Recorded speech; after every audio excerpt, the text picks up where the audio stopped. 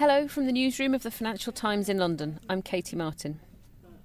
The chief financial officer of Chinese telecoms giant Huawei has been arrested in Canada in response to an extradition request from the US, which is investigating alleged violation of sanctions against Iran. Victor Mallet is joined by Louise Lucas, Nick Files and Adam Sampson to discuss the arrest and its implications for the trade dispute between China and the US.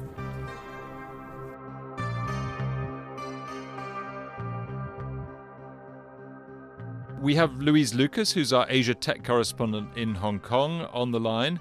Louise, tell us a little bit about Huawei, about Meng Wanzhou, and what kind of a relationship this company has with the authorities in Beijing. Huawei is a big company and it's an opaque one.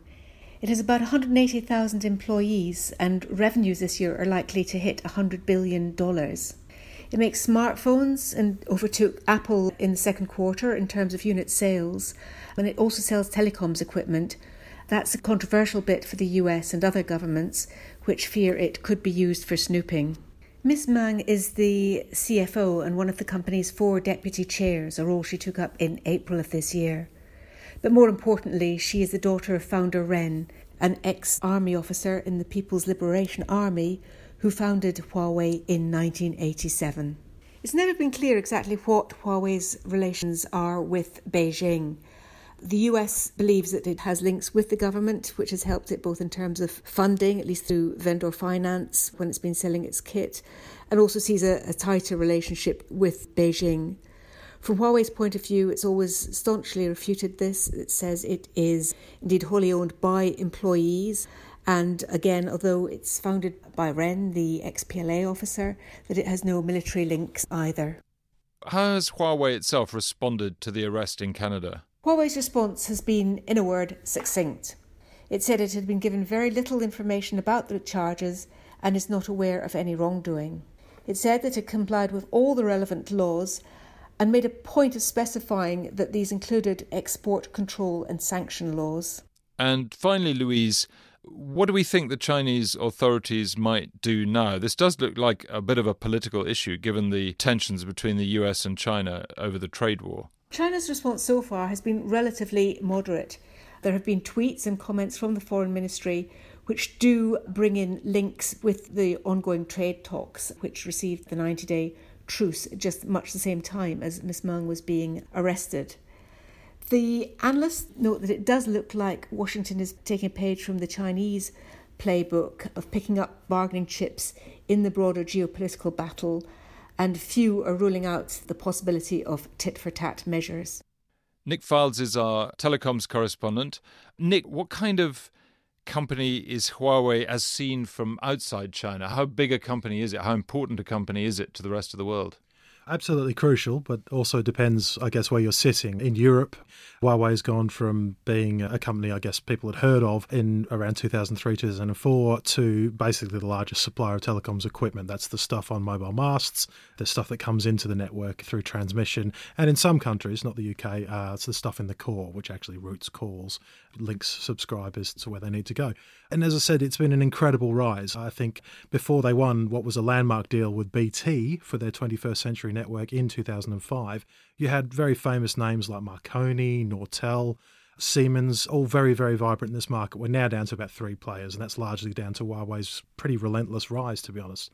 So in terms of quality and value for money, it's sort of among the top 3, right? Oh, absolutely. I mean, by sheer volume as well. And you've made an interesting point there. I think the telecoms companies themselves have loved Huawei because they've offered very cost-effective product. They've not been beholden to some of those larger historic companies and the products that they sell. Huawei have been very flexible, very willing to work with them, and very cheap traditionally. But heading into 5G, interestingly, the amount that they've spent on research and development, I mean, these guys have 80,000 research and development engineers, which is a staggeringly large workforce. Heading into 5G, their kit's actually arguably more sophisticated than that provided by the remaining players, which are Nokia and Ericsson.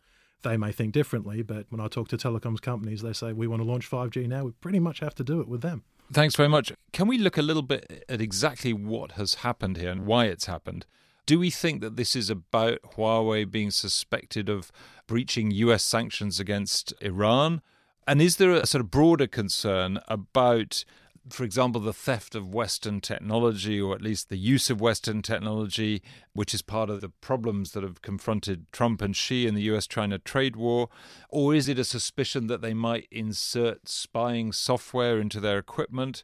Or is it just simply sort of Western fears of overdependence on one very big and important Chinese company? A bit of everything. I mean, a lot of stuff is being conflated here. Specifically on the issue of the arrest and the Iran sanctions, that's definitely something that we should think about in terms of the trade war. We saw that with ZTE earlier this year. This was a company that basically copped to breaching those sanctions. Huawei's been investigated over the same period, and nothing much has happened until now. ZTE were fined, I think it was $1.2 billion, and then fined again and almost went out of existence this year when they were found not to have lived up to their promises. This looks a bit similar to that situation in terms of the arrest. But there are a lot of other issues. Here in the UK, we've set up with GCHQ a cell to monitor the code that goes into the telecoms equipment because of some of those other fears you talked about, whether that's espionage, whether it's a big red button in Shenzhen that could shut down the network and cripple our economy. We've never seen much proof of that. I mean, again, if you talk to the telcos, they feel fairly comfortable using the equipment, and they wouldn't if they thought that was possible. But these are things that never go away. ZTE turned out to be heavily dependent on US chips and US technology. Is that also the case with Huawei? Do we know how dependent they are on imported technology? Absolutely. Just like any global company, they're supplying stuff for their smartphones, for their tablets, for their optical components from all over the place. They're possibly a little bit more resilient than ZTE were, but no, this would definitely be a blow if it were to go a similar way. So what have they actually done? What has the US actually done to confront Huawei about this? How does this latest arrest fit into what they have tried to do? You mentioned ZTE, but what about Huawei itself? What have they actually done so far apart from this latest arrest? Well, the Americans have been hotter on this for longer. So although there is some Huawei kit in the regional networks, they've never really cracked that market. They've always been frozen out of the national networks provided by the likes of Verizon and AT&T, and now they've been formally banned from 5G. Probably not a surprise, but also they can't even sell phones there anymore. But that view has then spread to countries like Australia. I was going to say it's not just the US, right? Australia, You've got the US New Zealand, allies. And... Australia, New Zealand, and as we've written in the FT, there's been a lot of pressure coming for the UK and Europe as well to take a similar view on those security concerns. Absolutely. I'm going to turn now to Adam Sampson, who's the head of FastFT. There's been quite a dramatic response on the markets to this, hasn't there? What exactly has happened and where has the action been biggest? No, that's exactly right. Investor sentiment certainly has taken a blow, just the latest hit. The markets on Wall Street on Thursday were down more than 2%. European markets took a hit as well. Asia, too.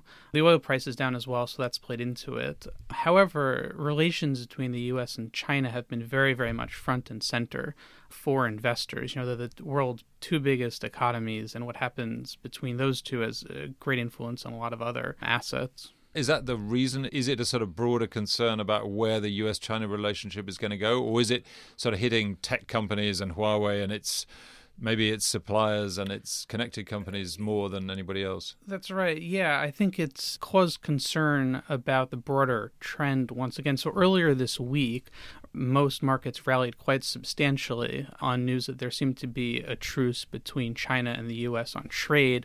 Stocks rallied. It was a big risk on, as investors called it. But now a lot of that's reversing on concerns that perhaps this will deal a blow to trade talks between the U.S. and China. Because it did look as though there was some kind of temporary compromise between the US and China, between Xi Jinping and Donald Trump on this. And this and maybe other things appear to have slightly blown it out of the water, although we don't know the precise reasons at this stage. I mean, what a lot of investors are saying today is that it potentially puts that temporary truce in jeopardy. I don't think anybody's saying for sure that it's going to necessarily knock it out of the water, but it certainly raises fresh questions.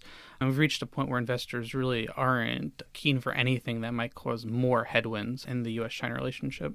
And Nick and Adam, I mean, where do we think we go from here with all this? I mean, what are the dangers for the markets, for the telecoms companies, for the consumers of the telecom stuff? What are we facing in the days ahead? Is there the possibility of retaliation by China? Are people worried about that? Nick? I could speak for the telecoms market. This is very disruptive for companies that were planning to use Huawei equipment to build 5G networks, which also feeds into Internet of Things technology, so it's broader than the telecom sector.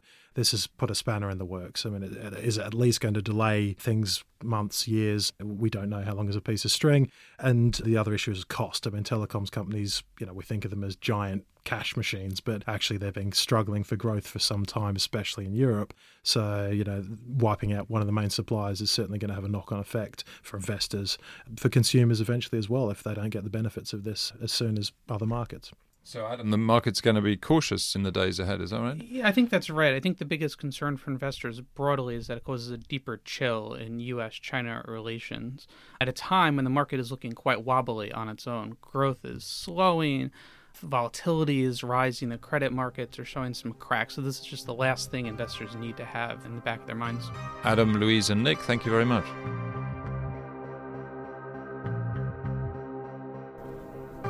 That was Victor Mallet talking to Louise Lucas, Nick Fildes and Adam Sampson. We'll be back with another news feature next week. In the meantime, if you're not already a subscriber and would like to discover more FT content, do take a look at our latest subscription offer at ft.com/offer.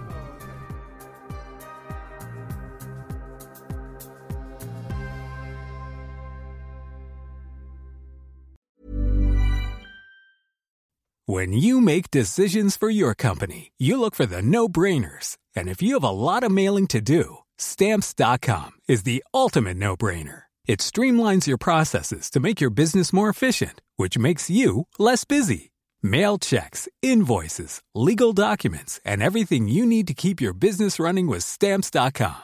Seamlessly connect with every major marketplace and shopping cart. Schedule package pickups and see your cheapest and fastest shipping options from different carriers, with rates up to 89% off USPS and UPS rates. And with the Stamps.com mobile app, you can take care of mailing and shipping wherever you are. Make the same no-brainer decision as over 1 million other businesses with Stamps.com. Sign up with code PROGRAM for a 4-week trial, plus free postage and a free digital scale. No long-term commitments or contracts.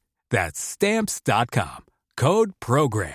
Here at Bellingcat, we get to the bottom of things. From a global crisis to an underreported event, we find the facts using publicly available tools and resources, uncovering what is hidden on and below the surface.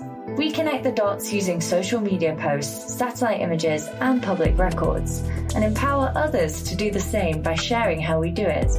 The ability to do so is only made possible by our readers, supporters, and community members. Care to join us? Learn how at bellingcat.com.